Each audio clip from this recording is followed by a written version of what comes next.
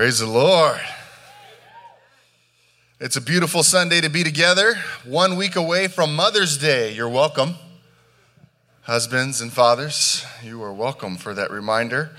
Do not forget that next Sunday is Mother's Day. You will regret that lapse of memory. You can forget a lot of things, but don't forget that. And also your anniversary as well as birthday. Amen. Praise the Lord. It's good to be together. We are going to be diving into the Word of God today. Last week was such a special week of celebrating. It's been a few weeks back to back of just celebrating God's goodness. We had baptisms, as was mentioned. We celebrated Easter, Resurrection Sunday, and we are just on a roll. And so today we're going to continue that, and we'll be focusing on what it looks like to create an altar of worship within our homes. An altar of worship within our homes. A significant aspect of what it looks like for us to live out our faith. It's one thing to be together in church. It's one thing to study the Word, to worship together, but it's another thing to make sure that whatever it is that God is doing and shaping within us in this space doesn't stay in this space. We talked last week about the Great Commission, when Jesus gathered his disciples together and he said, go, right? Remember, we talked about it last week. Go, therefore, he says, and make disciples of all people, all nations, all ethne. And we talked about the significance of recognizing that the gospel was never intended to stay stagnant or to stay in one place. And from a church perspective, it means it was never intended to stay within these walls. This is not where we practice our faith. This is where we build our faith so that we can practice our faith outside of these walls. Right? Church isn't where we come to check off the box that we're taking care of that religious aspect of our lives or that spiritual component, and then we go other places to check off the other boxes. Right? It's significant for us to recognize that as we study the Word of God, as we worship, worship is in fact a lifestyle. Somebody say worship is a lifestyle. Right? That's why we're careful oftentimes to not just refer to the, 10, 15, 20, 25 minutes that we usually devote to having our music team lead us into song. That's a significant part of devotion, and that we recognize in those moments God can connect with our hearts, and we could learn how to raise our hands and sing songs that reflect the scriptures. But that moment within the schedule of our worship experience together is not necessarily the definition of worship. Worship is an invitation to live our lives in such a way that brings honor and glory to God. Right? So really, in a lot of ways, singing songs is training ground. Listening to the Word of God being preached within the house of God is training ground. Right? Coming to Wednesday night Bible study, training ground. It's all training ground because we are being called to live out our faith, especially when we walk out of these doors. And that's, again, the beauty of being part of Christian community. So today, as we get ready to talk about building an altar for the Lord within our homes, I want to just kind of reflect on the ways in which I am grateful that I was blessed to be raised in a home that modeled that for me. So in a lot of ways, it's not a guessing game. It's not, I wonder how to do that. It's you know what? I remember how this was modeled for me, and I remember these very special moments, and those are moments that have stayed with me and have shaped the way that I want to be a dad, that I want to be a husband, right? That I want to live my life in such a way that brings honor and glory to God. In this space, I get to be called Pastor Koba. When I get home, nobody's calling me Pastor Koba over there, right? That would be awkward. I don't know. No offense if there's any pastors in here that make your families call you pastor at home, but they don't do that at my house, right? Hey, pastor, can you make me some eggs this morning? No. I love being at home because, again, at APU, sometimes they call me Pastor Koba or Dr. Koba. Here at church, Pastor Koba. And then, when I get home, it's like a big slice of humble pie. Fold the laundry, mop the kitchen, right? Especially following around Micaiah, my 3-year-old. That guy is something else. It's a good slice of humble pie to hang out with him for a while. Especially because he's got the wit of his grandfather, and he has the quick replies of his grandfather as well. And so he said something the other day, and I looked at Dre and I said, that's my dad right there, just straight up. So anyway, it's interesting to raise my dad, you know? Well, no, I'm just kidding.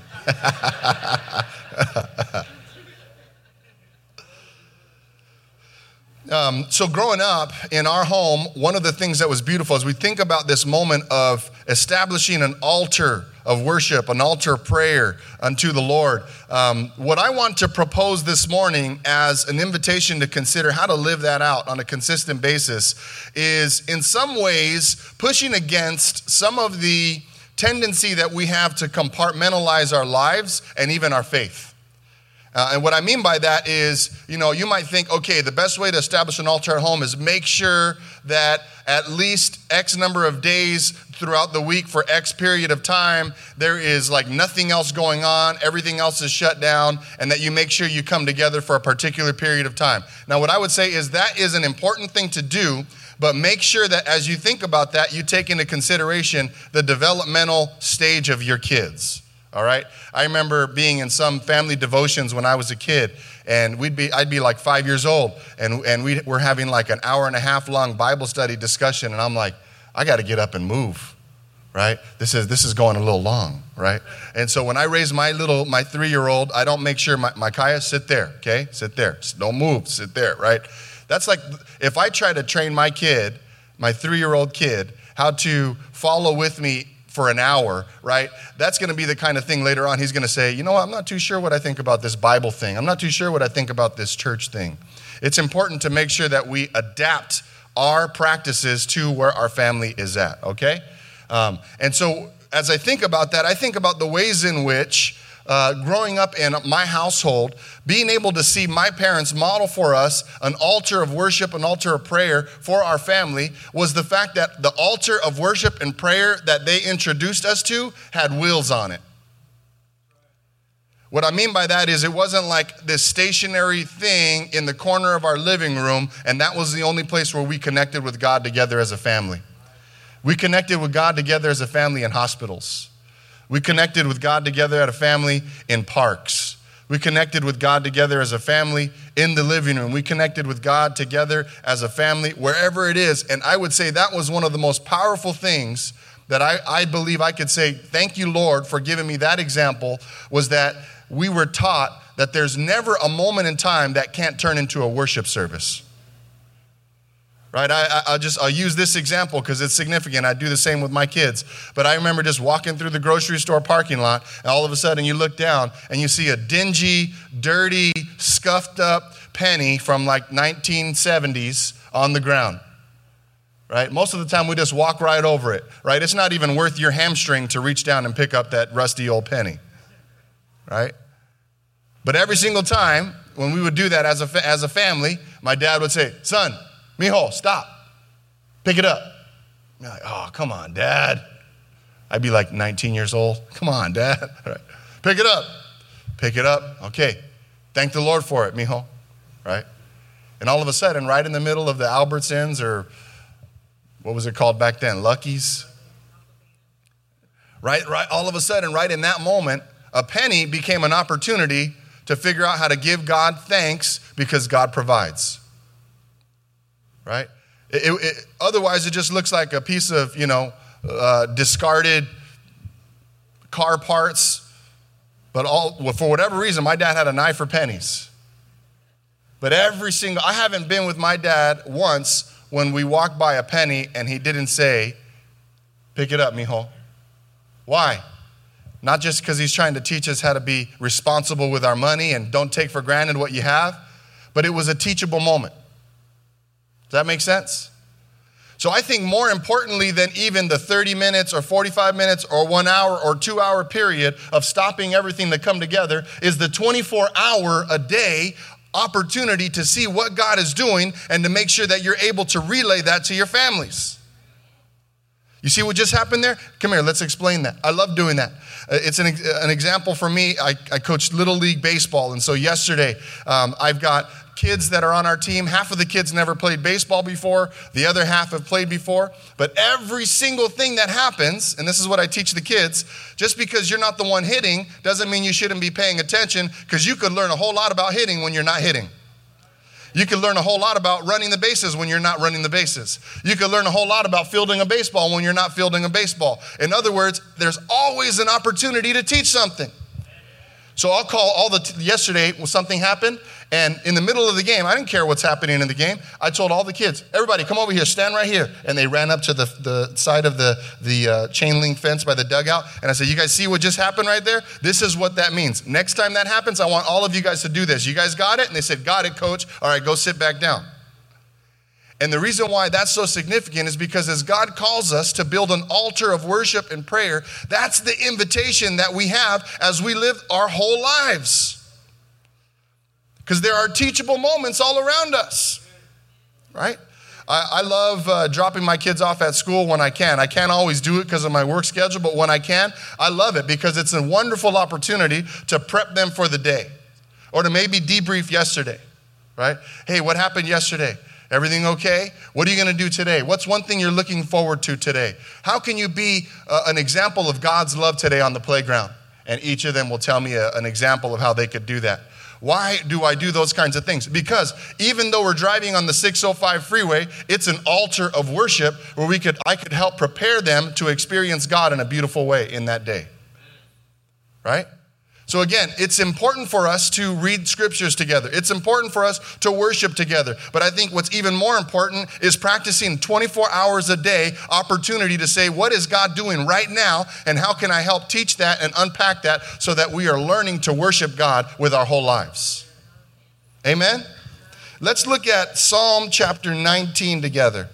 Psalm chapter 19. Let's take a look at that. Psalm 19. When you have it, say amen.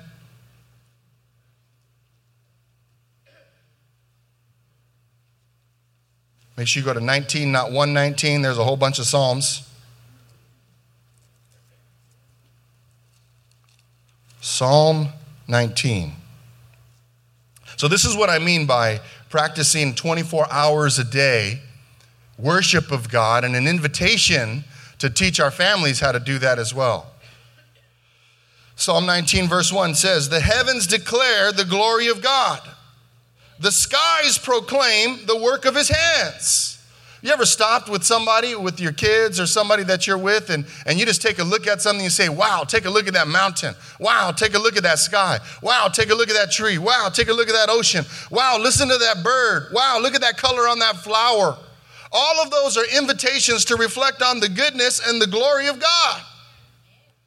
It increases a sense of wonder, and that wonder causes our children, no matter what age they are, to think about all the things that our God has done.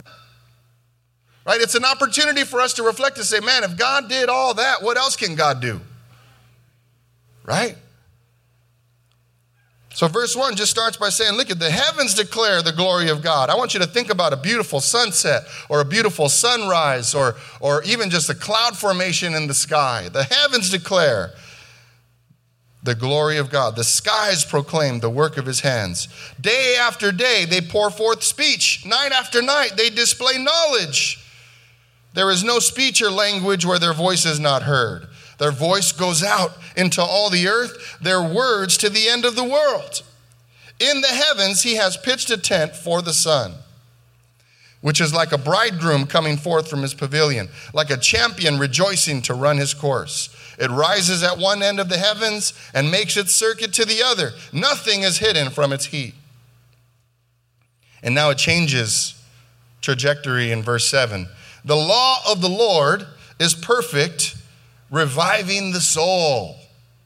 Let me read that one more time, church. The law of the Lord is perfect, reviving the soul. The statutes of the Lord are trustworthy, making wise the simple. The precepts of the Lord are right, giving joy to the heart. The commands of the Lord are radiant, giving light to the eyes. The fear of the Lord is pure, enduring forever. The ordinances of the Lord are sure and altogether righteous. They are more precious than gold, than much pure gold. They are sweeter than honey from the comb. By them is your servant warned. In keeping them there is great reward. Who can discern errors? Forgive my faults. Keep your servant also from willful sins. May they not rule over me. Then will I be blameless, innocent of great transgression. And look at verse 14. May the words of my mouth and the meditation of my heart be pleasing in your sight, O Lord, my rock and my redeemer. What a powerful psalm. What a powerful reminder of the ways in which we can observe the goodness of God and the ways in which we can delight in the law of God. We can delight in God's truth. We can delight in direction. We can delight in guidance. We can delight in a foundation. We can delight in the fact that no matter what is going on in the world, we can find safety, refuge, and direction when we place ourselves fully within the hands of God, within His teaching. And so Psalm 19 is saying, the heavens declare all of that. His law is beautiful. And there's a beautiful prayer right there at the end that simply says, may the words of my mouth and the meditation of my heart. And the reason why I share that psalm is because every morning when Pastor Josh and myself were growing up, that was something before we went off to the beginning of our start of the day at school, we would repeat after my mom or repeat after my dad, or whoever it was that was dropping us off at school, as a way to prepare ourselves for the day. And we still do that with our kids to this day, right? May the words of my mouth, and I try to do it with my kids slowly because otherwise they've already memorized it and they're just gonna zip through it and get ready to jump out and run to class. But we go through it slowly. May the words of my mouth, right? And then they go, may the words of my mouth. I'm like, no. May the words of my mouth, right, and the meditation of my heart be acceptable unto you, O Lord, my rock and my salvation. And so we say that every single day. And then we say, may the angel of the Lord encamp around me and defend me, right? And then I go, all right, get out of here. Go have a great day at school. Be nice to each other. Joseph, don't go inside school without making sure Ruthie's right there next to you, right? So we go through this thing, and the reason why we do that is because we are trying to train them to recognize that every single day that God blesses us with is an opportunity to reflect the love of God, right? It's an opportunity to reflect this teaching. I want us to take a look at Deuteronomy now, Deuteronomy chapter 11, and this is ongoing instructions of what we're talking about here this morning. Deuteronomy chapter 11, verse 16 through 21. Go ahead and turn there.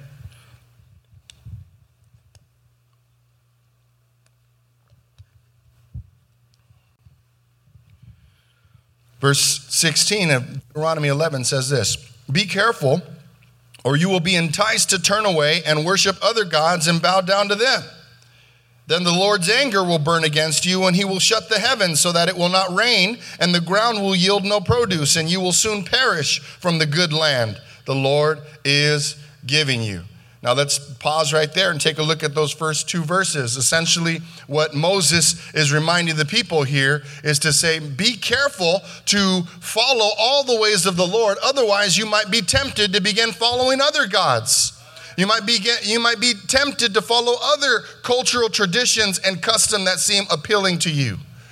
And I point this out simply because as we look at ourselves in 2022, you better believe that there are thousands of agendas every single day that there are people in boardrooms that are planning and coming together with plans and with goals that would cause you and I to follow a particular path that is extremely different than what the Word of God has to say.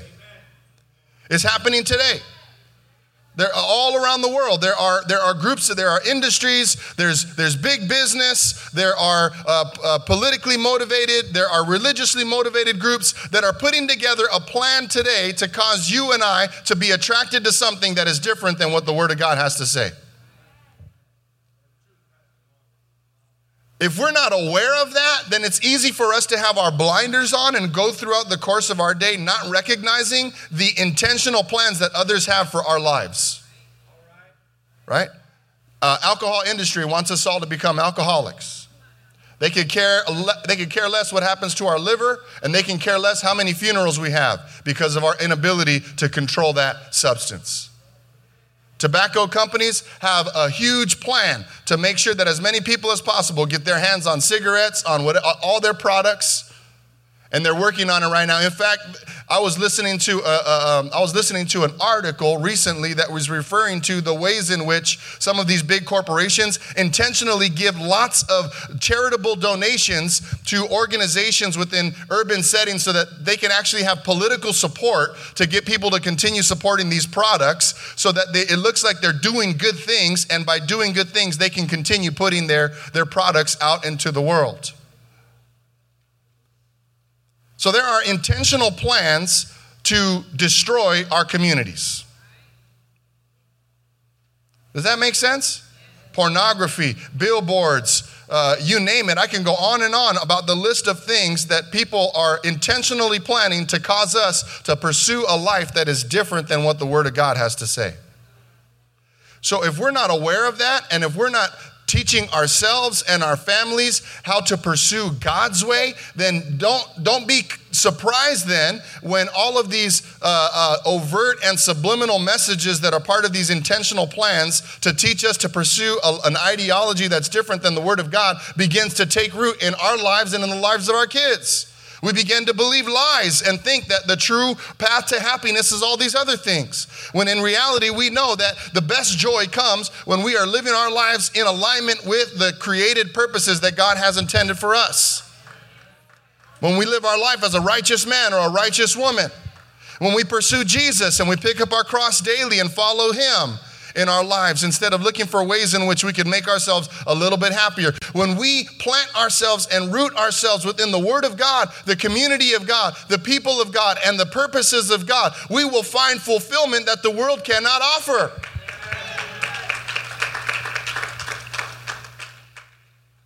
And so it starts here in Deuteronomy chapter 11 by simply saying, be careful, right? Somebody say, be careful.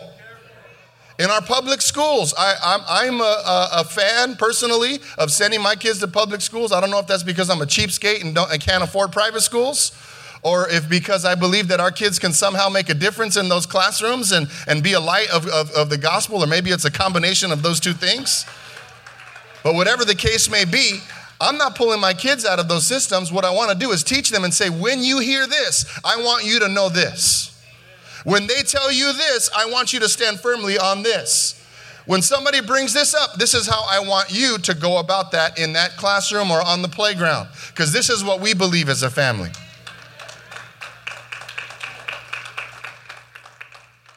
So be careful, or you will be enticed to turn away and worship other gods and bow down to them. Then the Lord's anger will burn against you, and He will shut the heavens so that it will not rain and the ground will not yield produce. You will perish from the good land that the Lord has given you. I don't want to perish from the good land that God's given me. I want to enjoy the good land that the Lord's given me.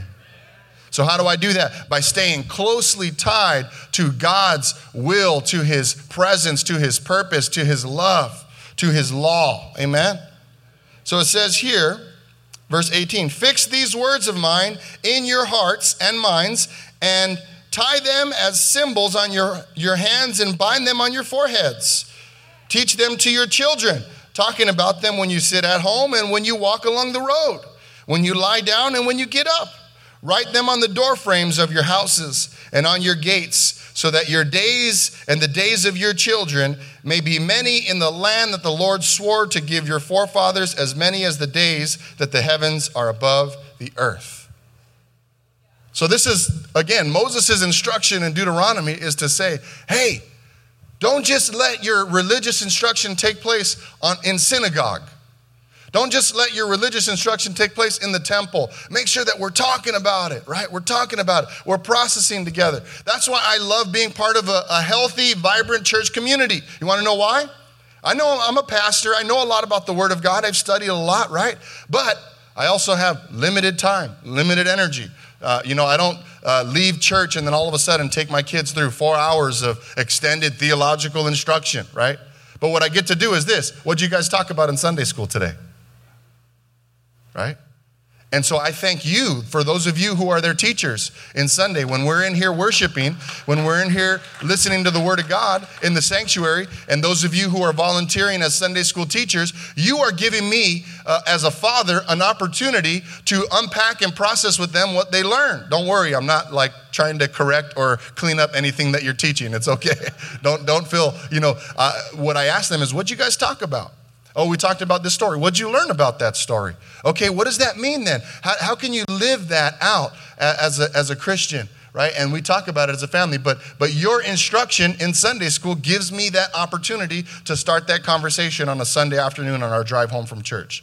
So thank you. Thank you for serving my children and our church by being faithful.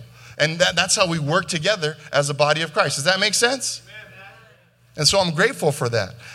And so being able to build this in to the regular rhythms of what we do is a significant piece. Processing with them what they're learning, right? One of the things that I love as a father that I think is significant, because what I'm trying to do is help train them not just to follow my instructions and be obedient to me as a dad. If I only care about them following my instructions and being obedient to me as a dad, then when they're 18 years old, they might care less what it is that I taught them for 18 years of their life, right? I'm less interested in those things as I am helping them to establish a relationship with their Heavenly Father, right? I want them to learn how to love Jesus, how to experience Jesus' love. I want them to learn why it's important that we talk about these things on the drive home from church, why it's important that we pray this prayer on the way to school, why it's important that we do this thing a certain way at lunchtime when somebody does this or says that. I want them to know why we're doing those things, because if they know why, they're more likely to hold on to that once they leave my household, whenever they go to college or whenever they finally go off and start their own family. I want them to know why we're doing these things, because the more they know why, the more they're likely to hang on to the things that we've been talking about. Right?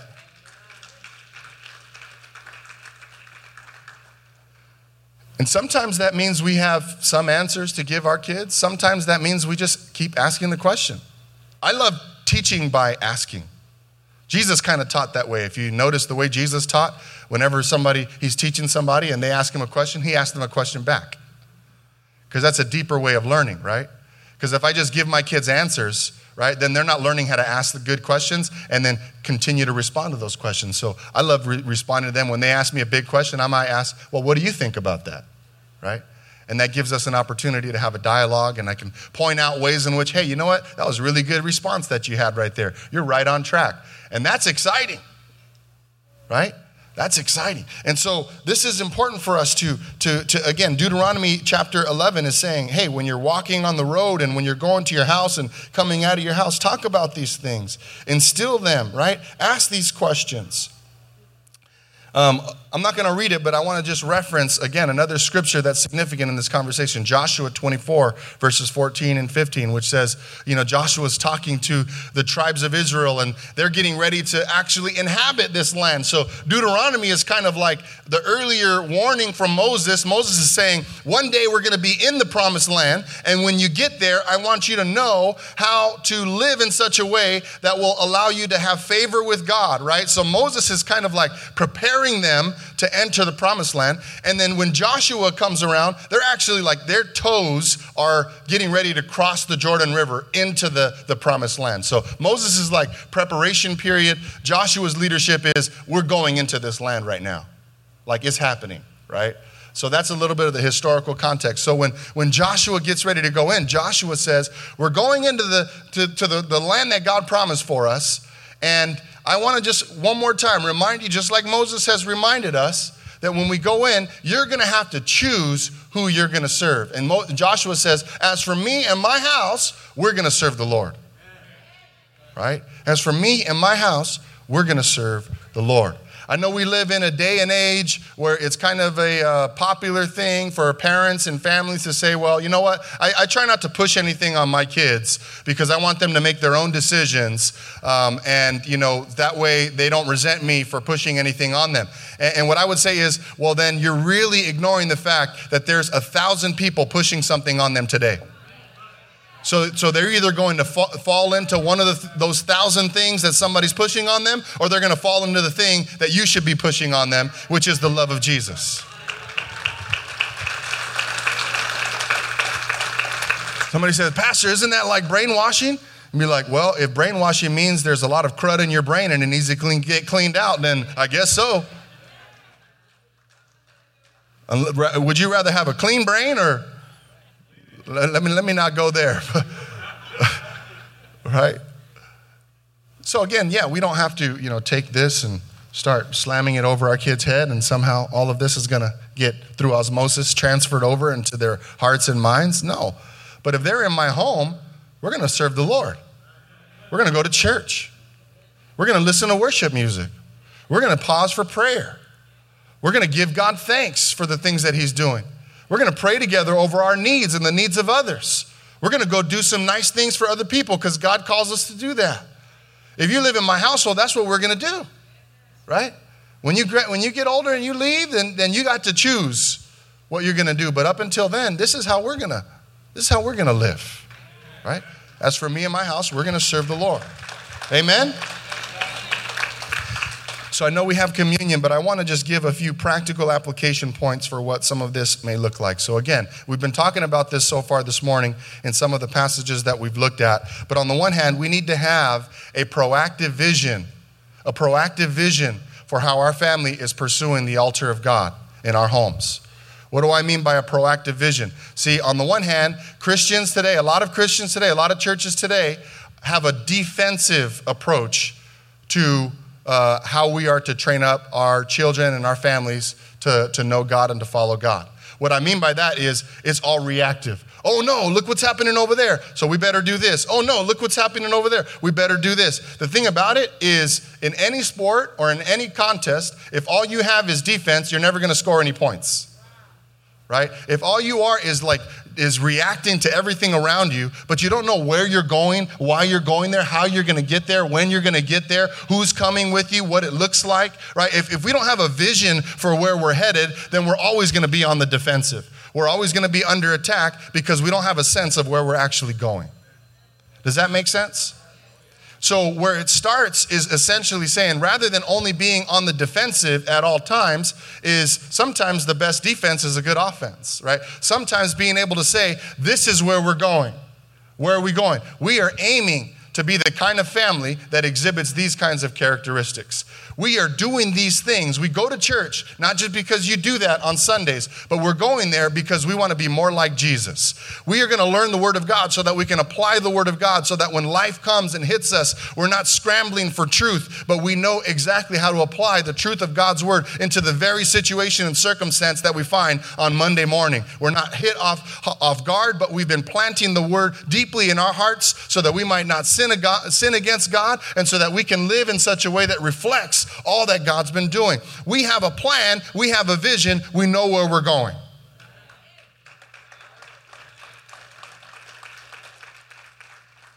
Right? When we worship, this is why we worship. When we lift our hands, this is why we lift our hands. When we read the Word of God, this is why we read the Word of God.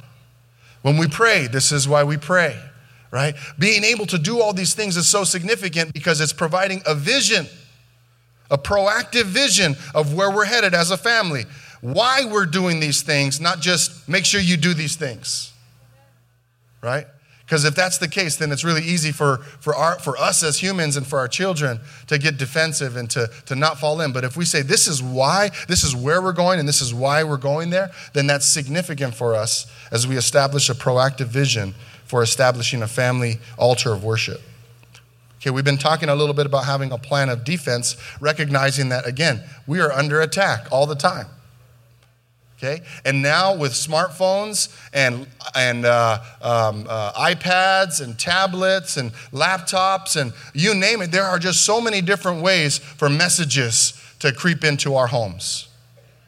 right? For images, for different versions of truth, for somebody saying, this is what you need, this is what you should go after, this is what you should look like, this is what you should be trying to do, this is who you should be trying to become. We have all these different messages, so we need to be able to say, you know what, we've got a stronger message than all of those messages. We need to have a defensive plan to protect our families and our kids, but we also need to have a strategy to say, this is why we're going in this particular direction. Amen? So then here's what it comes down to. What it comes down to is this. See, because I could see a message like this where we say we want to establish a time and place for our families to grow together spiritually. And again, I could see a message like that basically ending and saying, you know what, as long as every Thursday night at 6:30, there's a particular set aside time, and as long as we spend an hour together in scripture reading, then we are doing our due diligence. The best witness that we can have as mom, dad, grandma, grandpa, and uncle to help our kids learn how to establish an altar of worship is to lead by example. They could care less what I tell them to do if they're not watching me live my life in such a way that makes them feel like it's something worth doing. Does that make sense? If I need to work on my relationship as a husband or my relationship as a father, that's the best spiritual thing you could do for your family. Because it doesn't matter how much scripture you have memorized, if you're not living an example as a good husband or a good father, then all that scripture is going to be, it's going to be like they can't even hear it coming into their ears. In fact, not only is it going to be nullified, but it's going to become poisoned. And now all of a sudden their image of Christianity, of faith, of church is going to be disrupted and disturbed because of our inability to be faithful to God, to just be a good husband and a good father. Wives, same thing. Grandpas, same thing. Grandmas, same thing. Uncles, aunts, same thing. The best thing we could do spiritually for our families is to live our lives in such a way that demonstrates the love of Christ. When we do that well, that begins to open the door. That begins to open the door to say, I wonder why dad lives that way. Well, it's because, I wonder why mom lives that way. Well, it's because she's a woman of prayer. She's a woman of the word, right? And it all of a sudden begins to connect the dots for our kids. So the best spiritual thing we could do, right? The best spiritual thing we could do is fill our homes with a whole bunch of love. Okay, that's the best thing. Again, like I said, you could put on worship music, Elevate music, Maverick City music, Hillsong music, old hymns. I don't care. You could blast it like to the highest decibel. The house could be shaking with worship music, but if we're not living a good example of somebody who demonstrates love, right, then it's not doing much good.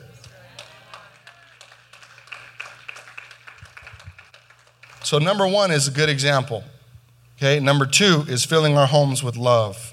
Number three is being emotionally available and practicing good communication with our families, right? If I can't talk with my kid about a challenge that they have, don't start preaching the word to them.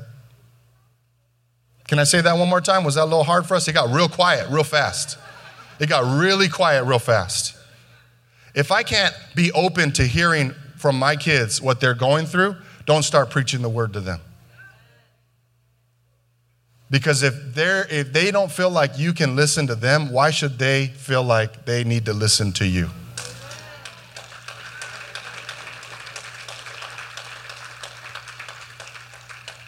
Again, why am I sharing this? Because it's opening the door for the gospel to be communicated in a powerful way. Does that make sense? We've got to demonstrate I am emotionally available and I'm practicing good communication. If I do that, guess what? It opens the door now for good spiritual conversations. But don't start preaching to them if there's no capacity throughout the week to sit down and talk with them and hear how their week has been going. Start with that and then figure out how to preach. Start with listening and sharing with them and asking them how their day, asking them how they're feeling today. You doing okay? Is there anything you need? Anything dad can do, anything mom can be doing for you, anything mom and dad can be doing or praying for you this week. If we establish that foundation, guess what? You just open the door now to be able to bring the word of God into that conversation. That's hard for us to do. It's a challenge for us to do. Okay, so I don't want to sit up here and say, okay, everybody, make sure you are doing 1 hour of Bible study together as a family every week, and that's the best way to establish a spiritual altar. Honestly, before you start doing that, practice some time to talk. And then if we can get to talking, then let's start talking about how we're going to figure out the way in which the Word of God is going to enter into that conversation. But if we don't have lines of communication, then let's not start making expectations that somehow you need to become a Bible study teacher in your home. Am I stepping on my own toes? Yes, I am. Is it good for all of us? Yes, it is. Amen? Okay, so that's number 3. Number 4, we've been talking about this one already. Teachable moments. Be ready at any time, at any given day, to be able to point out what Jesus is doing in that particular moment, right? This is what this means, son. This is what this means, daughter. Take a look at this. What do you think about that? Let's talk about that, right? Look for teachable moments throughout the day. Number 5, now we're getting to it. Pray and worship together. Pray and worship together as a family, right? Just take a little bit of time. Again, I got small kids, so we're going to just do a little bit together, right? I'll play a song on the piano, right? And we'll sing together, and that's it. And then they're off running and doing their, drawing markers and tell all over their face. But at least we got 3 minutes to be able to just come together as a family and sing a quick song together, right? So praying and worshiping together. Number 6, teach the word, right? And all that God has taught. Did you see how number 6 came at the end? Because oftentimes we want to just put that up front and get it over with and not have to deal with all the other hard stuff. When in reality, if we want to really establish an altar of allowing God to work in us and in our homes, we got to do the hard things first. And if we do that, it opens up a door and window of opportunity for us to live and walk in the Word of God. There will be respect, and not only that, there will be lifelong commitment to discipleship, and our children will serve the Lord, and their children will serve the Lord if we establish these patterns in our lives and in our homes. Amen?